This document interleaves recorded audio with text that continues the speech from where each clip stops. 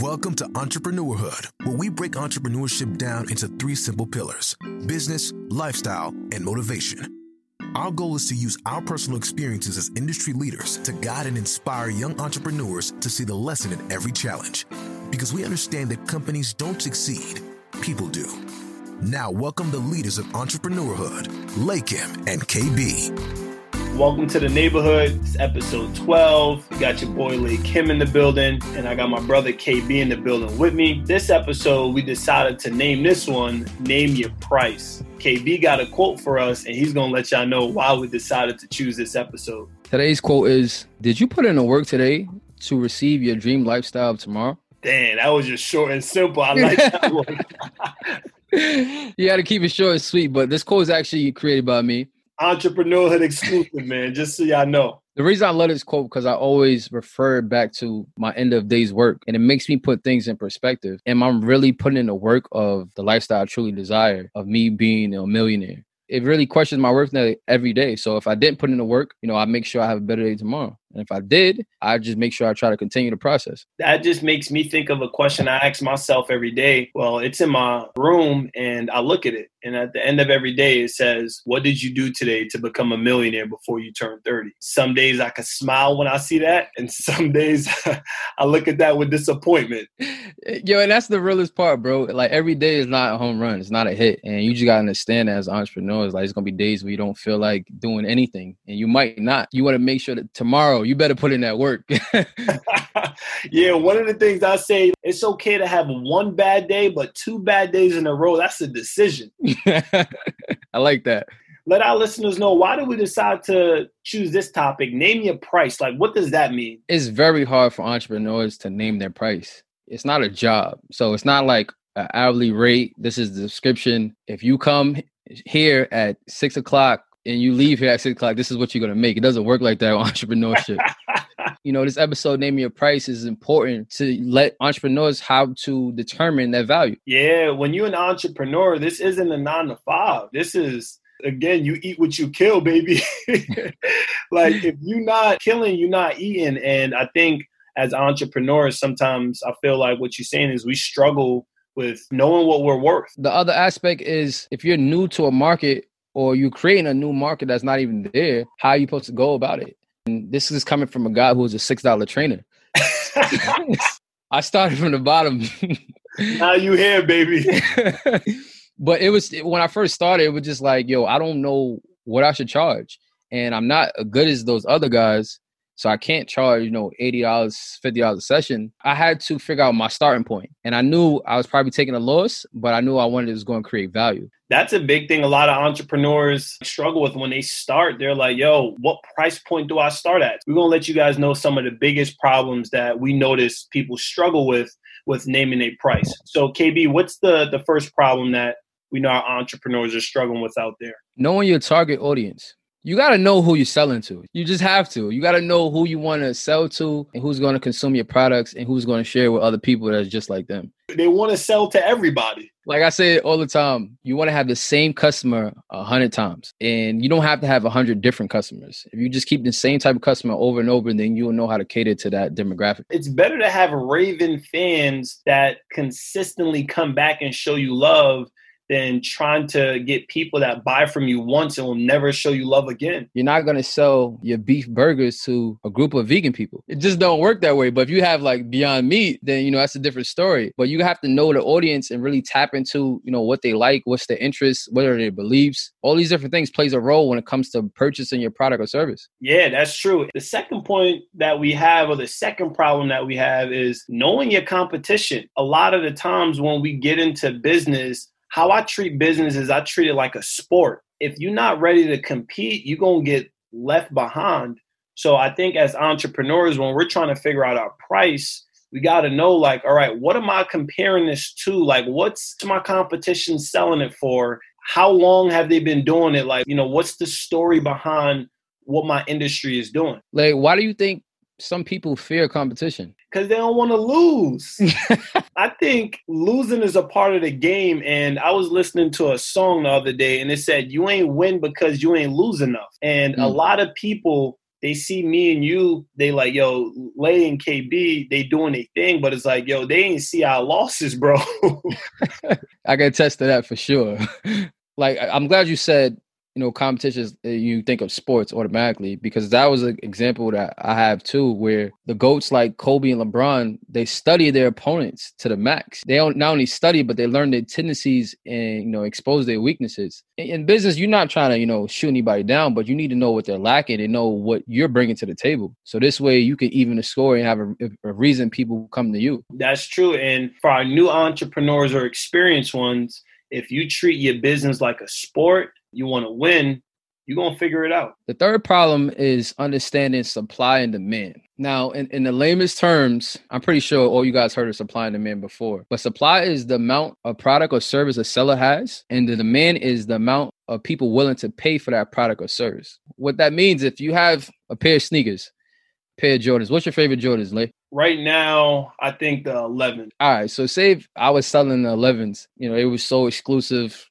MJ signed them himself. Cool. It's going to cost a pretty penny. If I put it out there, I say I want to sell it for $300, but I have 20 people coming after me, and you coming after me with $450, I might have to say, yo, I could probably raise it up a little bit more.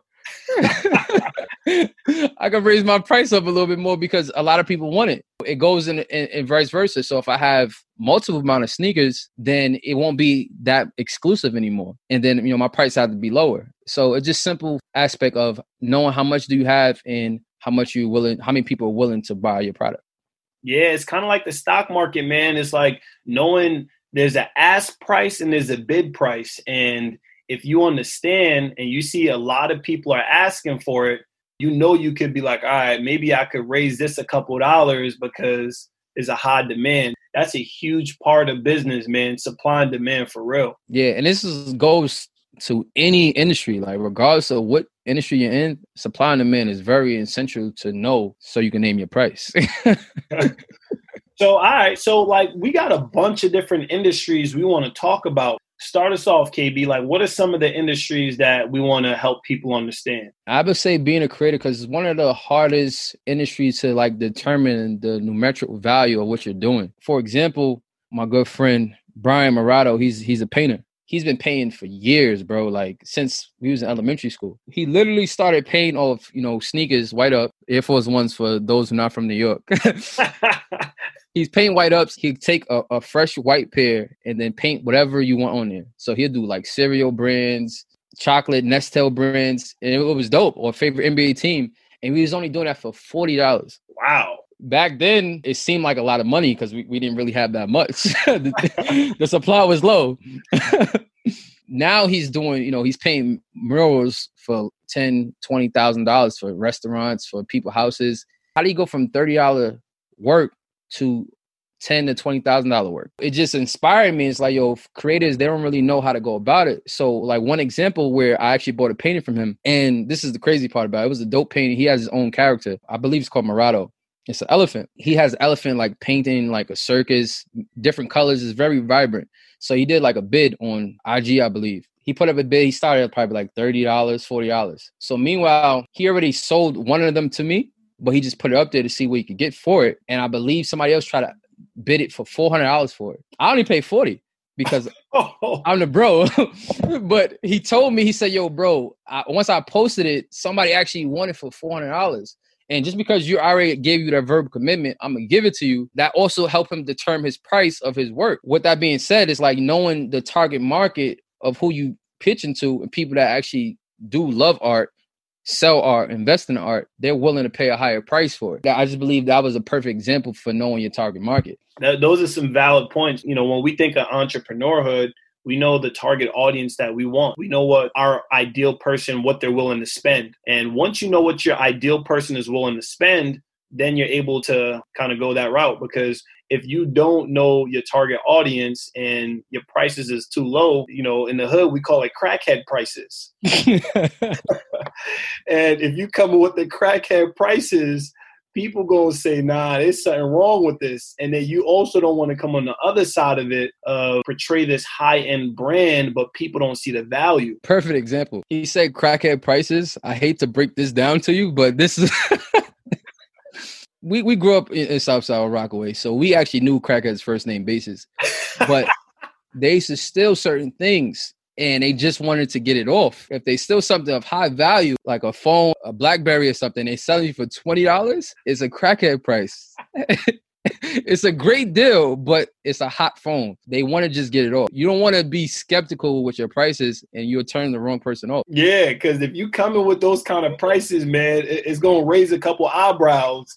It's so important to know your target audience, because if people view you as coming to them with crackhead prices, you will lose a lot of people. The next example I have is know your competition. This goes out to like the trainers, the promoters, the hairstylists. In NYC alone, these lanes are more competitive than seeing the Knicks play. Seriously, like competition is crazy in New York. It's needed for growth, but that's the best thing about it. Only if you're great at what you do, you won't have no problem with competition. For example, if you're an upcoming promoter, go to other promoters' parties, check out their venues, check out the kind of people, the crowd they have there. To learn your competition, you can see what else you can offer that they might not be offering. When you want to learn or know your competition, this may sound kind of weird, but you got to kind of stalk your competitors, man. Like, you got to know what they doing. You got to know how they moving. In sales, when I compete with other people, I'm looking at their website. I'm looking at their pictures. I'm looking at everything, because I'm like, all right, you think you got me beat. All right, I'm studying you. That's kind of what we're talking about. Is like, I really treat this like a sport. So if I'm going to be going up against someone, I need to know how are they portraying their image online. And then once I see how someone is portraying that image, I'm going to try to beat it. I think one of the biggest problems with people is that they try to compare their chapters. So if you are a fresh newbie entrepreneur and you're trying to compare, like if you're a trainer that just started and you comparing yourself to someone, that's been in the game for 10, 15 years, or you compare yourself to me, you don't want to compare. You want to admire certain things and make adjustments where you see I'm lacking that, and then you can make fit. But don't be discouraged by, the transformations that I have and the amount of time frame, because I started where I work with people and they didn't get any change in 3-6 months. And it wasn't because what I was doing, but it wasn't connecting with them enough. I wasn't motivated enough. So it's other factors involved. For example, I think about hairstylists too. Like, it's one of the industries that people think is oversaturated. It's 1 million hairstylists alone in New York. Honestly, that shouldn't matter, because the beauty industry is $532 billion industry. Don't be discouraged by the number of people that's out there. You're not there to train everyone. You're not there to do everybody's hair. You're here for your target market, and people coming to you because it's only one you. People forget about that part of this is oversaturated and everybody's doing this. Everybody's not you.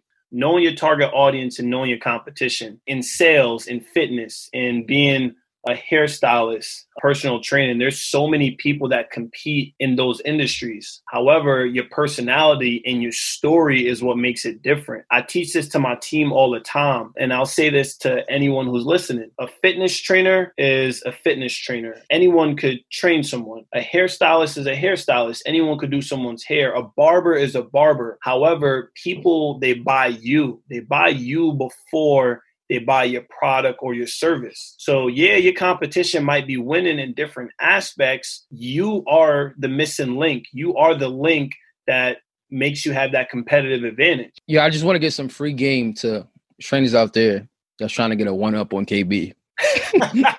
This is what you could do, bro. You can train 5 in the morning, 6 in the morning, 7 in the morning. You could take all the clientele that's looking to do that. I'm not training those hours. That's not what I got into training for. And I will never be training those hours. And that's the thing about it. People, they may be so inferior by you doing good, but realize that we have a different type of clientele. My clientele, my average client is, somebody's from 20 to 29 years old, in school, nursing. I train teachers mostly. It's a certain demographic that, is attracted to my business, and I'm just going to keep going. I'm not trying to stretch myself in other places. There's always room if you want to make room. Wow. And I'm looking at that, right? And I'm just like, you just gave some free game, and I guarantee you people still not going to execute on it. That's the crazy thing. Is like you just gave them the blueprint on how they could pick up on the areas that you're missing out. So it's like, when I think of that, I think of like, the barbers, I think of like all of that stuff. The more they understand and they see where other people are lacking, that's where they could give themselves that advantage. So I think that's part of business. It's like your price point could be determined by how you feel where other people are lacking. Because think of it, bro, we know our competition. We listen to a lot of podcasts. We listen to a lot of people that make podcasts about business, and they talk about relationships and they talk about motivation. We knew the areas that we didn't like, and we made a conscious effort that we wanted to pick up in those areas. And that's how we're going to win. We're going to take an angle that we didn't feel like people were taking. And that's what's going to be our competitive advantage. That's exactly true, bro. And we wanted to stay true as possible each episode to our target audience. Everything that we're really saying to you guys, we actually implement on a daily basis. So like, I got a question for you. When it comes to sales, how do you go about checking on your competition? So the big thing I do is look at websites. When we go to different meetings, I talk to some of the employees at other locations. There's a lot of different stuff. And I already know, like, for my competitive advantage is just my upbringing. I know that there's not a lot of Black professional young managers that's winning. So I just use that to my advantage, and I see what people are doing. I see how they treat people. I see the kind of bonuses that they throw, and I analyze it. And once I see the areas that I would want to change the most, then I'm like, cool, I'm going to take my personality, I'm going to take my swag, and I'm going to recruit the kind of people that they can. That's pretty dope, because that makes me think about how I started with training, because I wasn't the ideal trainer. I wasn't jacked. I wasn't 200 pounds. I wasn't bullhead. I was just about to say that. Like, every trainer is bald in New York, bro. I didn't have that look. Shah, she gave me, some confidence. Like, yo, you are fit. You have abs that nobody else has. And people will come to you based on, how you look already. And I started realizing, like, I can't train somebody to be jacked, but I could train them to be shredded. And I realized, using my strength and not really showing my weaknesses and really going about it differently. But I knew I was well connected in my community, and I knew the people I grew up with, they don't actually know. People we went to high school with don't know trainers that's older than me, that's 10 years older than me. They didn't never make, cross paths. So I'm like, yo, let me just cross paths with everybody that I personally know. And then there I can start my market. When just because you know someone or you know something that you've read or you saw doesn't mean your target audience have seen it. There's so many things that me and you, we've been exposed to that give us ideas and that inspire us. And when we talk to other people about it, they think it's our idea. All it is just we study it. We see what the competition is doing. We see what anyone in our industry is like, that has similar. Let's put our own twist on that.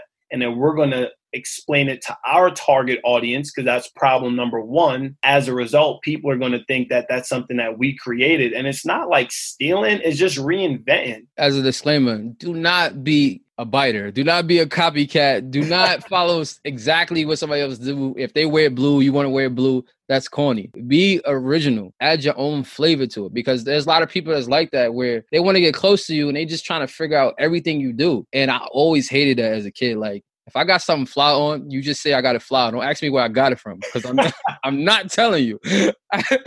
I'm not telling you. And that's so corny. It's like, you're messing up the sport. Like, we supposed to be competing, friendly competition, but I'm not going to just give away my jewels like that to you.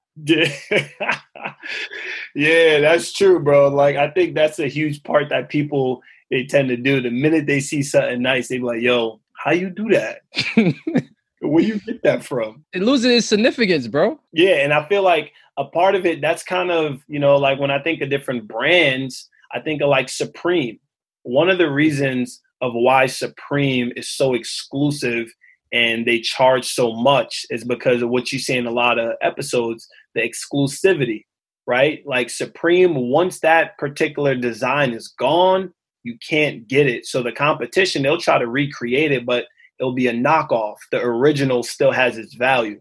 That's a dope branding scheme that I wish I would have used that before.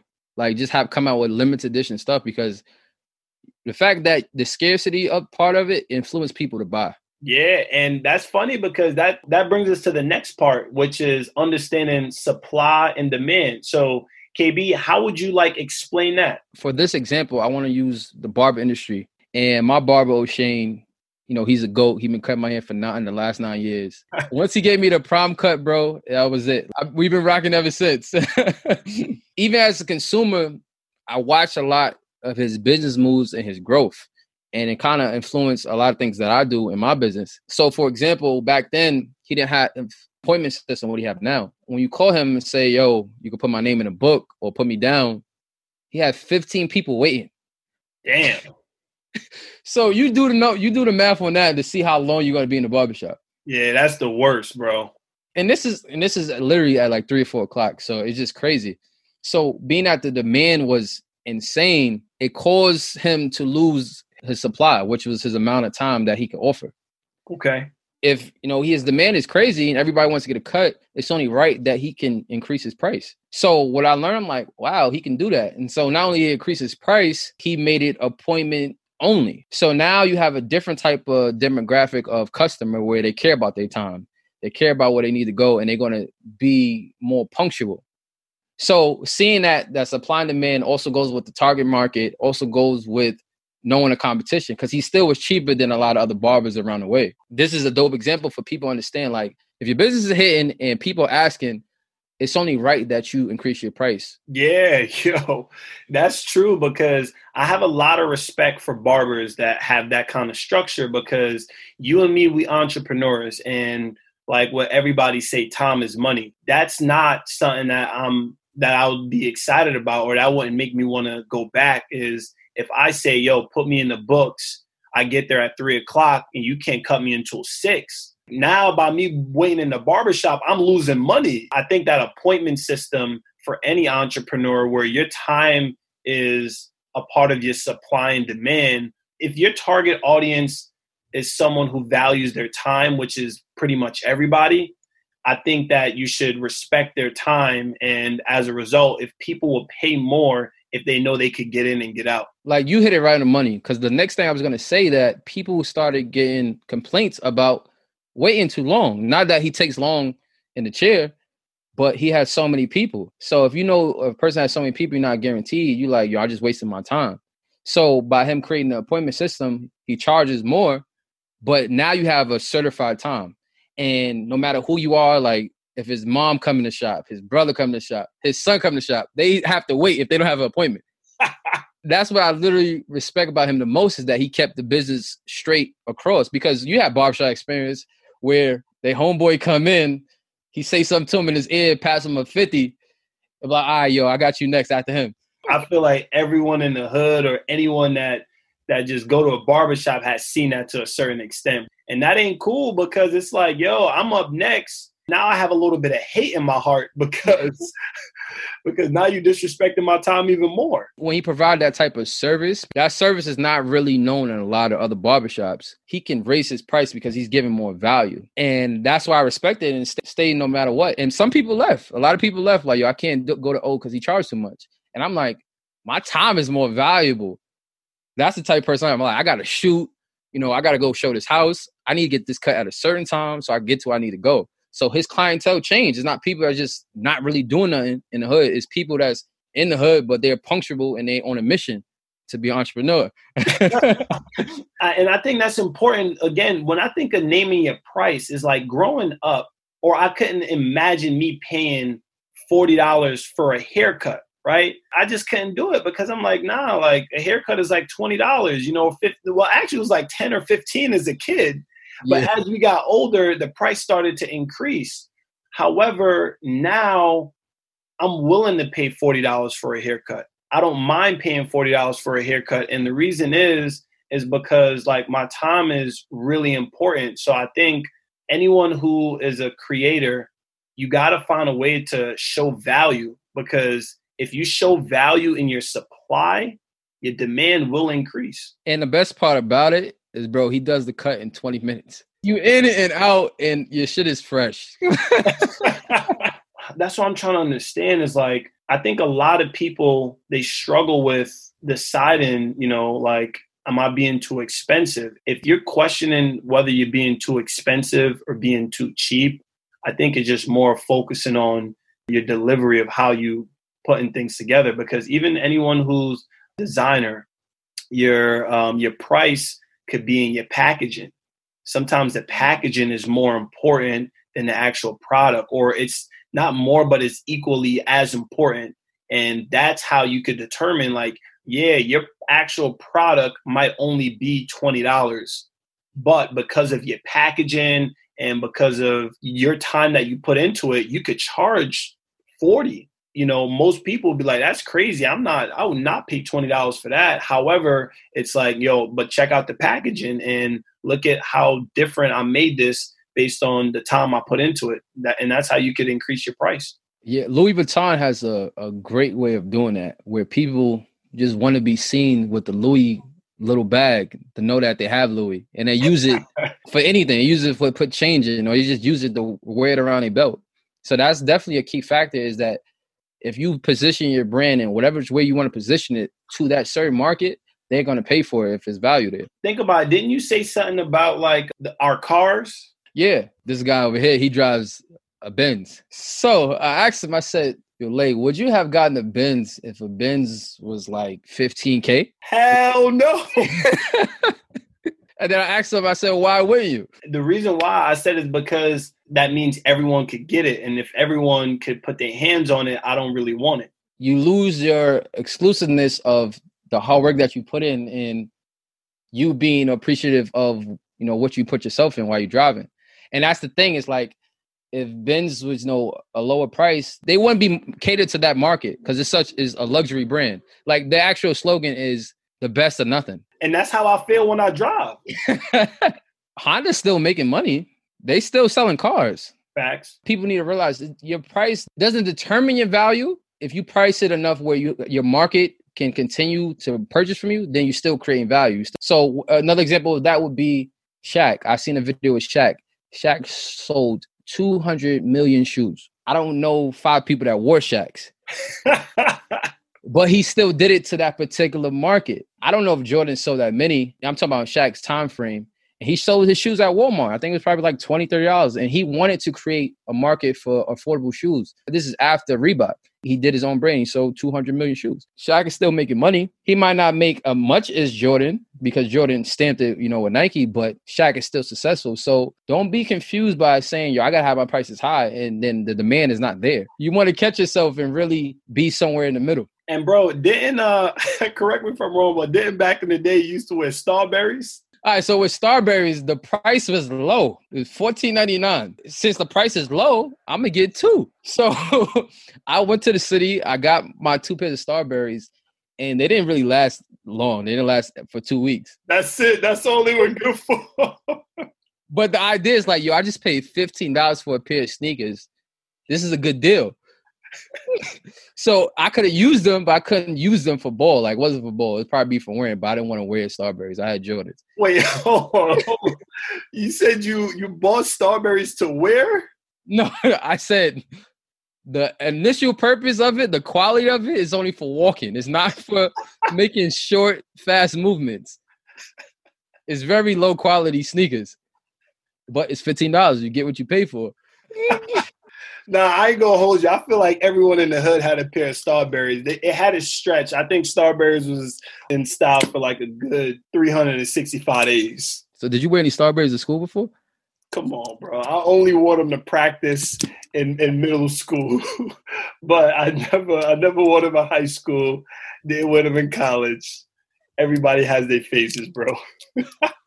We gave you different examples of other industries. Now we want to give you guys some keys and some takeaways of how to practically name your price. One of the first things I think is one of the simplest things that anyone can do, like at this very moment, is market research. If you're starting out, the best thing to do is collect data, which is simply mean doing a survey from your family, your closest friends, your coworkers about a certain idea or a certain thing that you're doing. You have the plan already in process. It's a good way to build insight with the market and see what's out there, what people are willing to pay for it.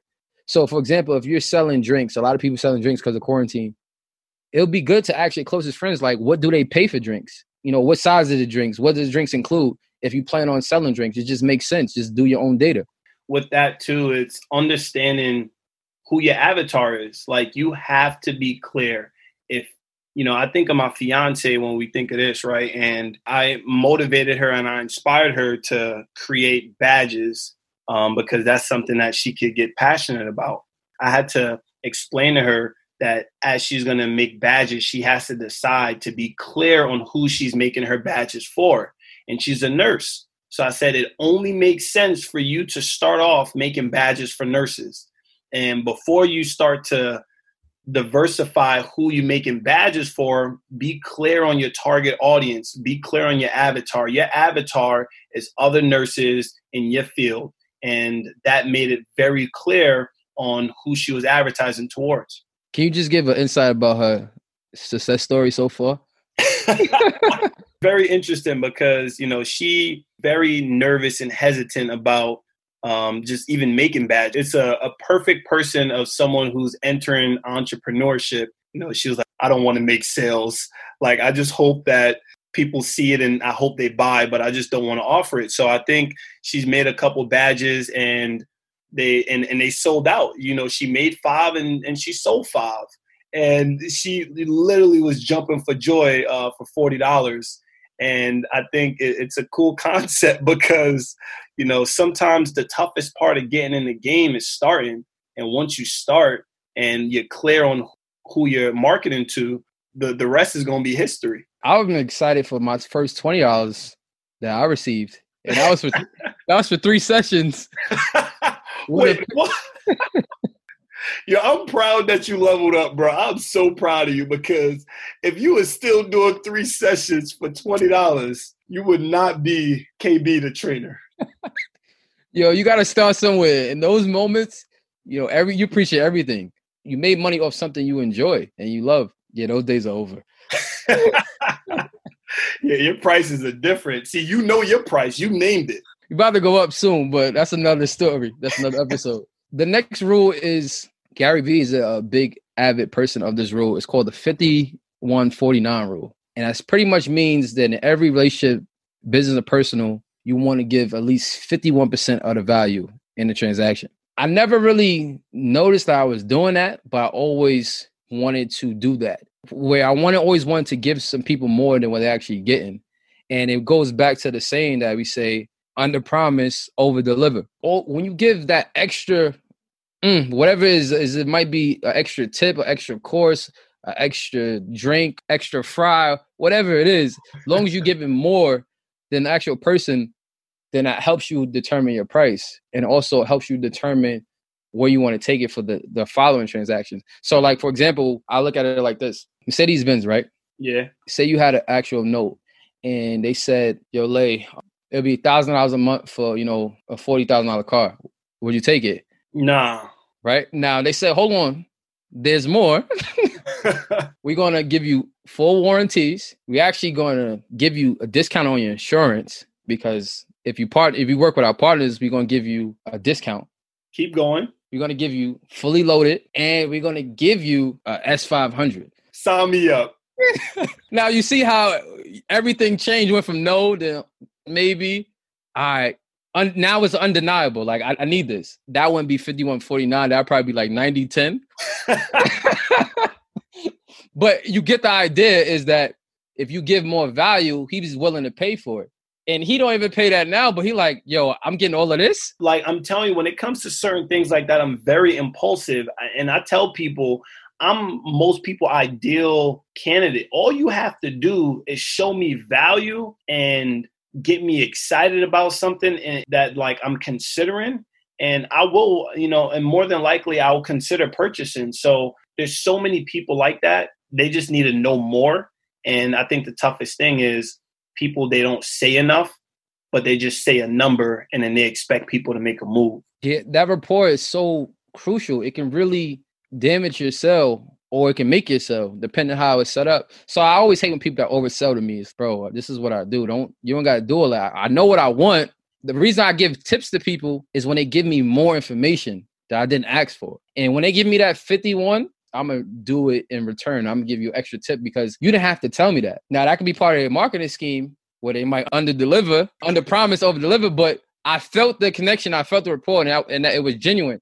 I'm going to, tip this person a certain amount of dollars. If we implement this in our business as entrepreneurs, we will always have room for growth. When I think of like knowing your competition, I think my best solution I have for people is, like I said, to do your research. Do your research on what people have to offer. Study their Instagrams, study their social media. I can't think of the term of like where you do like random calls and just cold calling. Yeah, cold calling. Yeah, and then just kind of hear what they're saying, or, send an anonymous message to like kind of snoop a little bit. You need to know what you're competing against if you want to win. And I think most people, they think that's the wrong approach. But like I said, I do everything with integrity, but I need to study my competition, because once I feel like I know what I'm competing against, then I know how much effort I need to put in. Yeah, and I actually did that when it came to programs, creating my programs. I was just curious because I didn't know how to create a program, or I didn't know which way I should go about it as far as like how many sets should I do, how many workouts should I put. And I actually bought, a fitness girl program off of IG, and she has optimum results. I'm not going to hate her, and I'm not going to give her name either. But give it a plug. No, I'm joking. She's competition. But she's been doing it for years, and I follow her. I see her growth. I'm like, yo, that's pretty dope, because I never thought about doing programs. But when I actually did, I was like, let me check hers out. She literally has 3 workouts. Wow. For a whole program. I'm like, yo, this is crazy. How is this even fun? Because like it works. I get it, but it's not. I don't think it's fun for the target audience that I'm trying to go after. When I did that, I took that in consideration. I bought the program, and I said, you know what? I'm gonna do mine's different, and mine just is 12 distinctive, fun, innovative workouts. And my other program, I have another 12, and I have another 16. That's my way of doing like this was gonna make me different. The practical example, I'm taking it back to high school. I'm sure you remember this, is the SWOT analysis. Oh yeah, that's a practical thing you guys can use. So SWOT analysis stands for strengths, weakness, opportunities, and threats. Goes back to what you were saying, understanding the weaknesses of what you don't offer, what you can't offer, and what the competition is offering. It's a little sneaky, but it's part of the sport, because they're doing it to you too. Trust me, they are. And then strength is understanding, what are you exceptionally good at, what you can offer that nobody else is offering. The O stands for opportunities, which means how many competitors are in your area, emerging or need for products in your area. Blank build the gym right there, American Farmers. With that being said, only competition is Crunch Gym, which is probably like a couple miles down, but it's on Springfield. But Merrick is such a busy block, it's great traffic. 24-hour fitness is down, in Green Acres Mall, which is like 10, 15 minutes from there.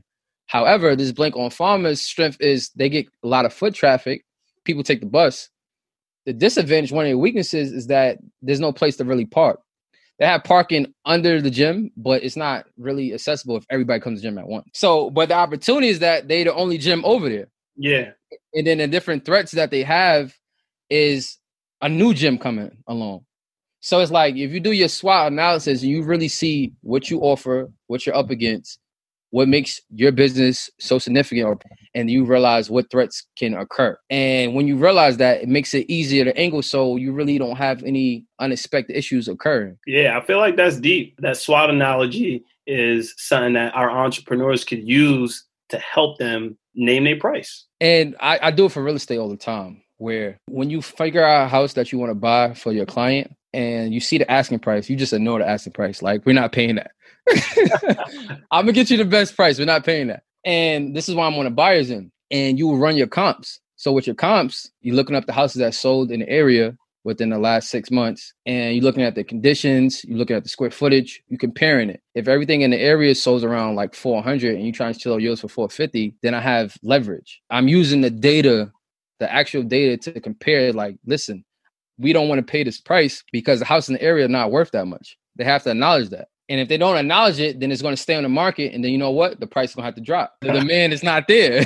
I like that a lot, because when I'm thinking of like creating, supply and demand, I think for our entrepreneurs, bro, when they're trying to get their product out there, they're trying to, create. As entrepreneurs, we're creators. We also have to master creating more demand for the supply. That's the only way for us to have our business profit and for our business to thrive, is how do you create demand? What are some ways for our entrepreneurs to increase their demand that could help them get their products out there to everyone that they're targeting? The perfect example is being on the other end, being a seller. When you sell in your house, we're going to sell it for the best price in the fastest amount of time.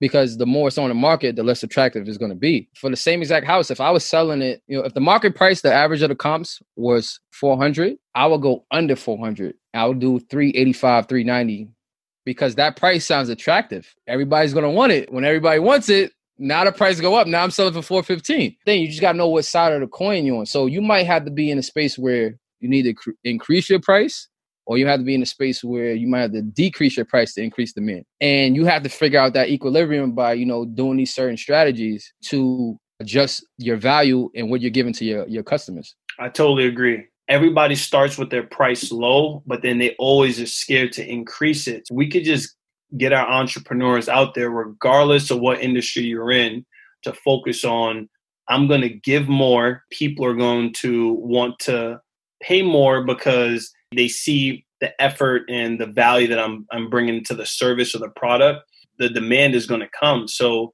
like you always say, we just got to give, and value.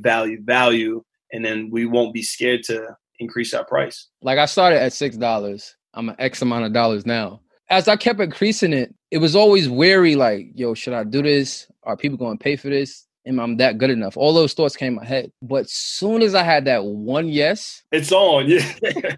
and some people, when they used to tell me like, oh, that's it. That's all. I thought it'd be more. And I love that they seen so much value in what I was doing. So now I can tell my price and it's like, I pay regardless. As I get better and I'm getting better results, faster results, people are expecting it to be twice as more when they used to train me. And I'm like, no, I'm still here. I'm still at this spot, but I won't always be here. I have a loyalty program. So if you get in now and you stay with me, then I won't go up on you. This is the listener's chance, because I'm telling you, like you said, as the market changes, the prices change.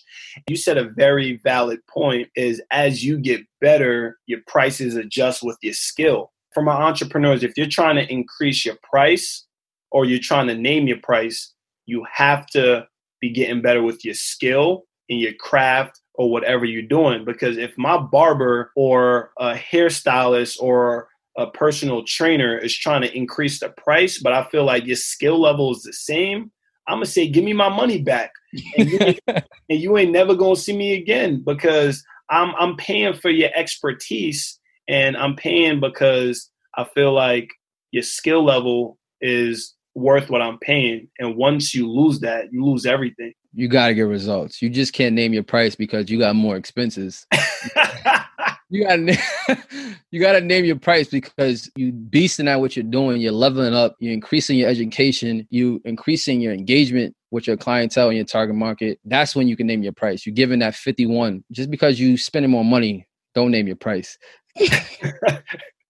So, all right, KB. So let's bring this home. What would you say is like some of the biggest takeaways that we want to give our listeners? Because I got two in mind. You did not create your business to be stagnant. Know your product and know your service and cater to your consumer. So some of you are sitting on gold mines ideas right now, but not executing because Sally or Joe Smo up the block. Competition is inevitable. The other set of you are grinding 80, 90 hours a week, but barely seeing profits because you're not naming your price. So what I want to tell you guys, find your market, spot your competition, give enormous amount of value, and I guarantee your lifestyle would change. Absolutely. That's a gem in itself. And I guess my last two takeaways is this. Think with the end in mind. As an entrepreneur, that's how we operate best, with the end in mind, with my value. I created this equation of what I wanted to make a year. Then I worked backwards. And then I decided how many hours I wanted to work in a day. I decided how many days I wanted to work. And I came down with a number. And my hourly rate of what I believe I'm worth is $222 an hour. I came up with that number because I know what I want to make in a year. So for entrepreneurs, as you have a product and a service, you got to think with the end in mind. Like, what is your end result of the number you're trying to hit? Then that's going to help you come up with the number to start with. And my last point is, remember, your story is a part of your price. Everything we do, everything you're creating is going to reflect in how much you're able to charge. Think of what your story means. Think of what you've been through. Think of the value you could bring, and that's going to allow you to name your price. Entrepreneurhood. Anyone can start, but only champions finish. Now that you've completed this episode, you're ready to continue your journey by connecting directly with our hosts of Entrepreneurhood. Follow us on Instagram at The Entrepreneurhood to stay updated with the community. For each episode, the first set of listeners to tag us on Instagram and leave a 5-star review will be entered into a drawing to get a free one-on-one coaching session on the topic of entrepreneurship with our hosts. Remember, there is no shame in struggling, because we fail, we grow, and we win. Right here on Entrepreneurhood.